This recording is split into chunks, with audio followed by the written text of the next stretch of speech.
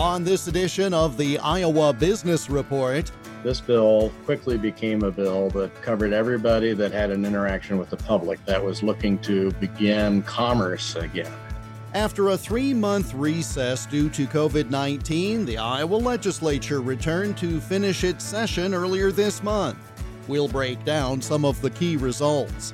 For some, video conferencing means turning the video off. We'll explain who does that and why. And we'll meet a man who is now using his 40 years of economic development experience to help individual businesses. This is the Iowa Business Report for the final weekend of June 2020. The Iowa Business Report is presented with support from the Iowa Association of Business and Industry. The Iowa Association of Business and Industry has been the voice of Iowa business since 1903. Learn more online at iowaabi.org. Here is Jeff Stein. Like many of us, the Iowa General Assembly altered its plans when the global pandemic struck, recessing in mid-March and returning for an intensive week and a half at the beginning of June. Many businesses and organizations keep tabs on what the legislature is doing, including the Iowa Association of Business and Industry. J.D. Davis is Iowa ABI's Vice President of Public Policy. Brad Hartkopf is the group's Director of Public Policy. We spoke via Zoom on June 22nd to see what new laws will impact employees and employers. Well, Jeff, we did get final passage on some of our priorities that we had going in January. We did not have complete passage before the legislature took its break. But when they did come back in and finish up, we did get some of our priorities that we had set out early that still made sense past the finish line. Listeners may recall ABI was seeking some clarification and a conflict in the Iowa Code on medical marijuana and whether or not new advances in medical marijuana had any impact on an employer's right to keep a drug-free workplace and how those all meshed. And we had suggested legislation on how that would work. That did pass. We also had some concern for some taxation issues. Overseas income for some businesses was going to be taxed for the first time, and we wanted to make sure that did not occur. That's another thing that also did pass as the legislature finished up. We also cared deeply about childcare. Well, then you alluded to there was a big change in the middle of the legislature. Well, childcare was important going in because we were at full employment, and childcare was important at the end because many people felt stranded on how to be able to work and take care of their children when childcare facilities were closed. So we're looking for innovations in childcare, and that was part of the legislation that passed in the end.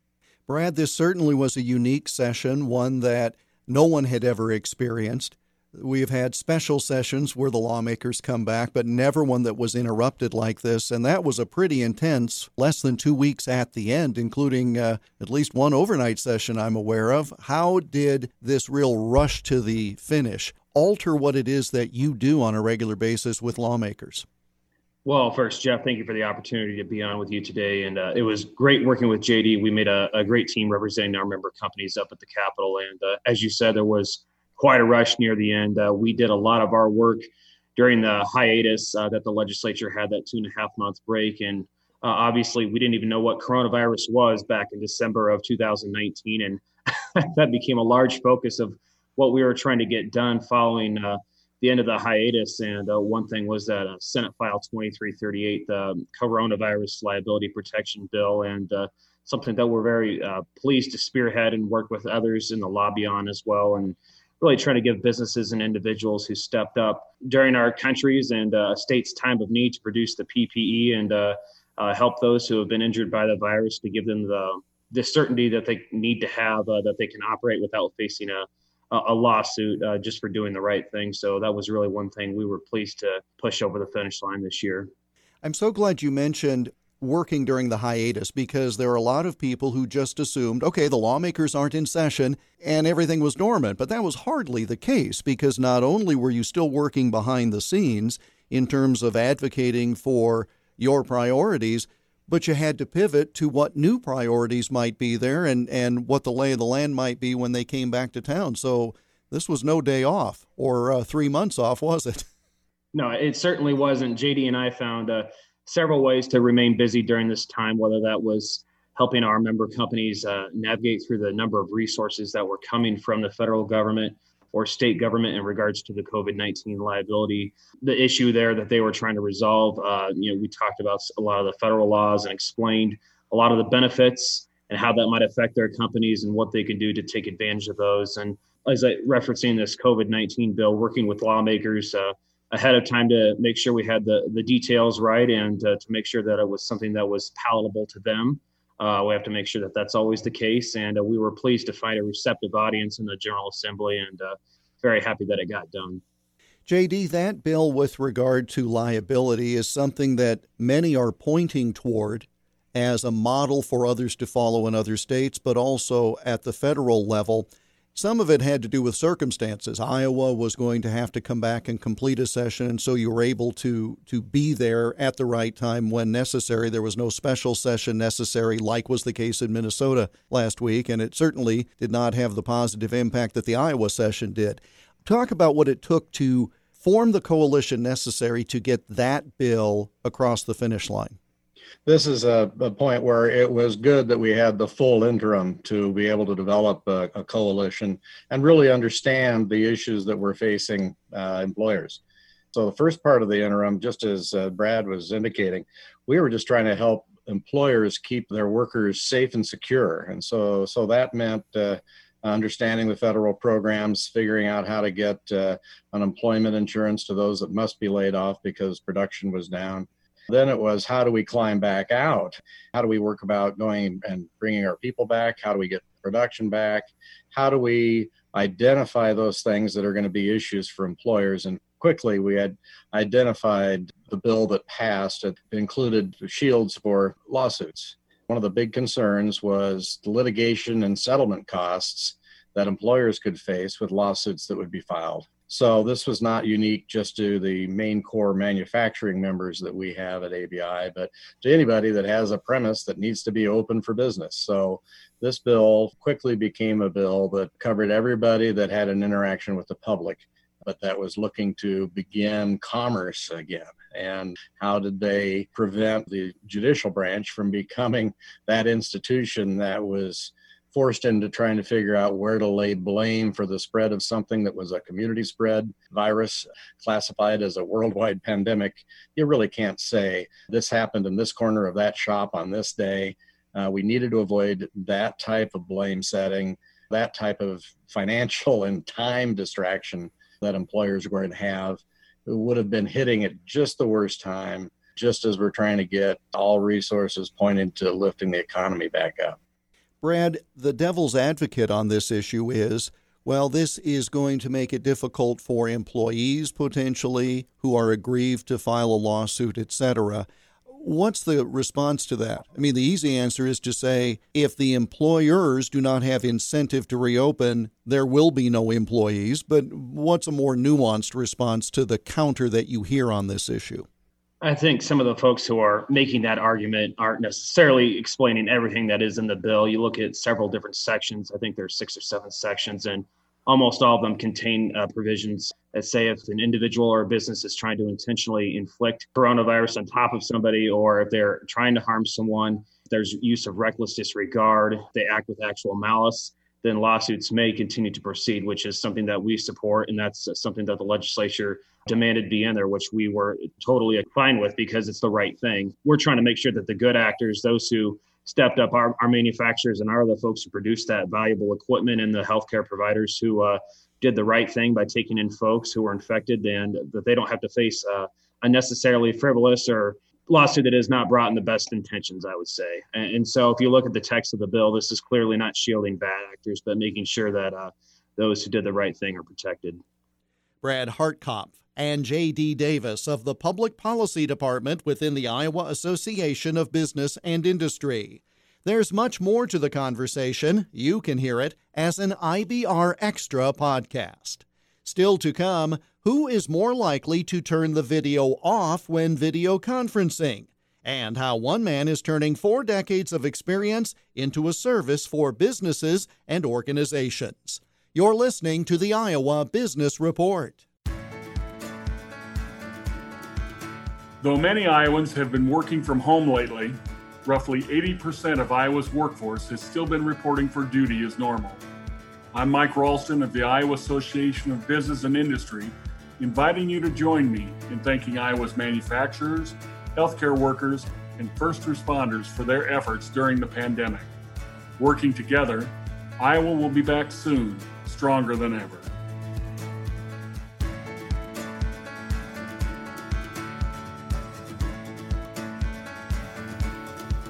The Iowa Business Report is a copyrighted production of Totally Iowa Media, which is solely responsible for its content. For more, click on the radio programs button at totallyiowa.com.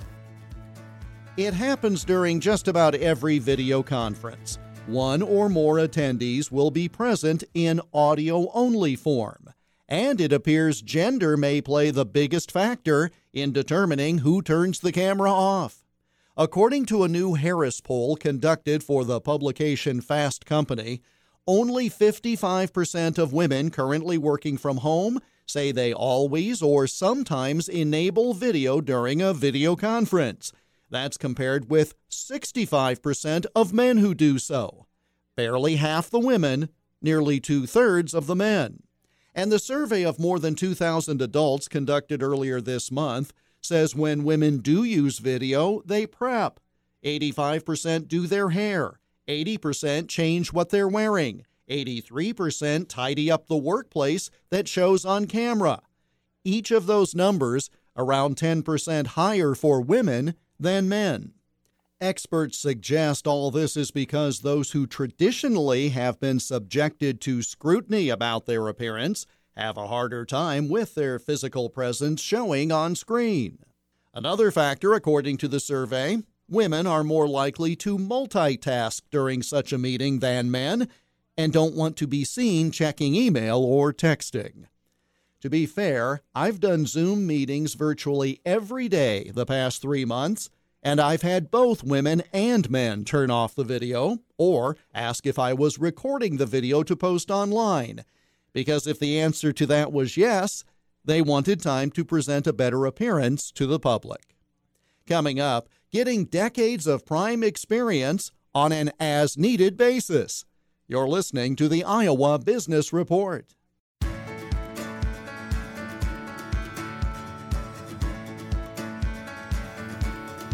The Iowa Business Report is presented with support from the Iowa Association of Business and Industry, helping develop the next generation of business leaders through Leadership Iowa and Leadership Iowa University. To learn more, go to iowaabi.org.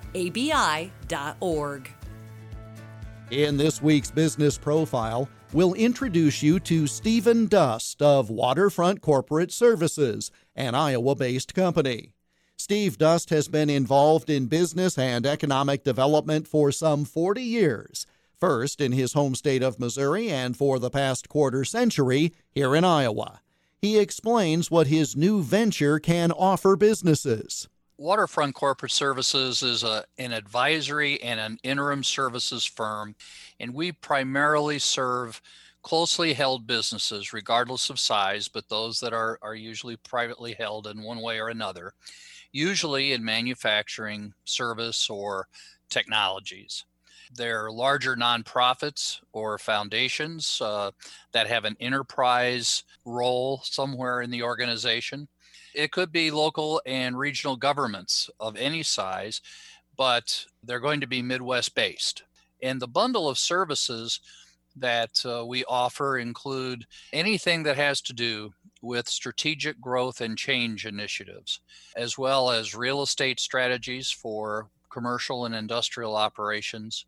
I really enjoy providing business unit acquisition strategies and integration. One of the things that businesses really miss sometimes is the difficult piece of integrating an acquisition into the existing, not only operation, but also culture. And that's something that we offer. We work with cities and regions on economic growth strategies, particularly as it relates to redeveloping a property or an area, and also placemaking, which is a relatively new word in economic development, but it means that you're looking at growing value-added businesses holistically and attracting talent holistically rather than a project at a time. And then we'll implement all of those things either as an advisor or in an interim role. If they need somebody to be on site for a period of time to accomplish any of this, we're available for that, but also in a pure advisory role. I believe that our strategies are sound, and the best way I can prove that is to help them implement. Now, during the time that you have been involved in economic development, I would dare say, certainly the last 30 years, we've had a bit of a mindset differential, and you alluded to it about the image of place, the image of regional development, as opposed to cities within a small area, in essence, creating a circular firing squad. And so the whole area just becomes depressed. Talk about, as we now are in 2020, as we have global economies in virtually everything, and you've traveled globally in support of the entities you've represented, but now we have post-COVID-19. Why is it even more important than ever for the concept of purposeful regional development to really be emphasized, regardless of the size of the area, be it metro or rural? And it really runs the gamut. It goes through the entire range. First of all, you said the right words. It's a global economy. We have to understand that no matter what size our city is, what size our region is, it has to fit somehow into the global marketplace where the businesses inside of our region are going to grow as a result of their ability to source globally and to sell globally. For the most part, different scales, but still that's going to be important to them over the long haul, which means we look at the world a little differently. That's the reason I talk about the Midwest. We are all proud Iowans. We're all proud Missourians, Nebraskans, whatever the case may be. And we all have our specific differences like any city does. But the fact of the matter is, globally, we're looked at as the United States heartland. In my mind, Chicago should be seen as our capital. That is our global city entry point. So if you look at it from that perspective, now we start working on what does our local community, a region, have to look like in order to win in that competitive environment. Well, we have to, A, be the kind of place where talented people want to live and build a career. Further, it has to be the kind of place where talented students want to stay. And that means we have to have a value added or a career path for them when they finish the first part of their education, their lifelong learning.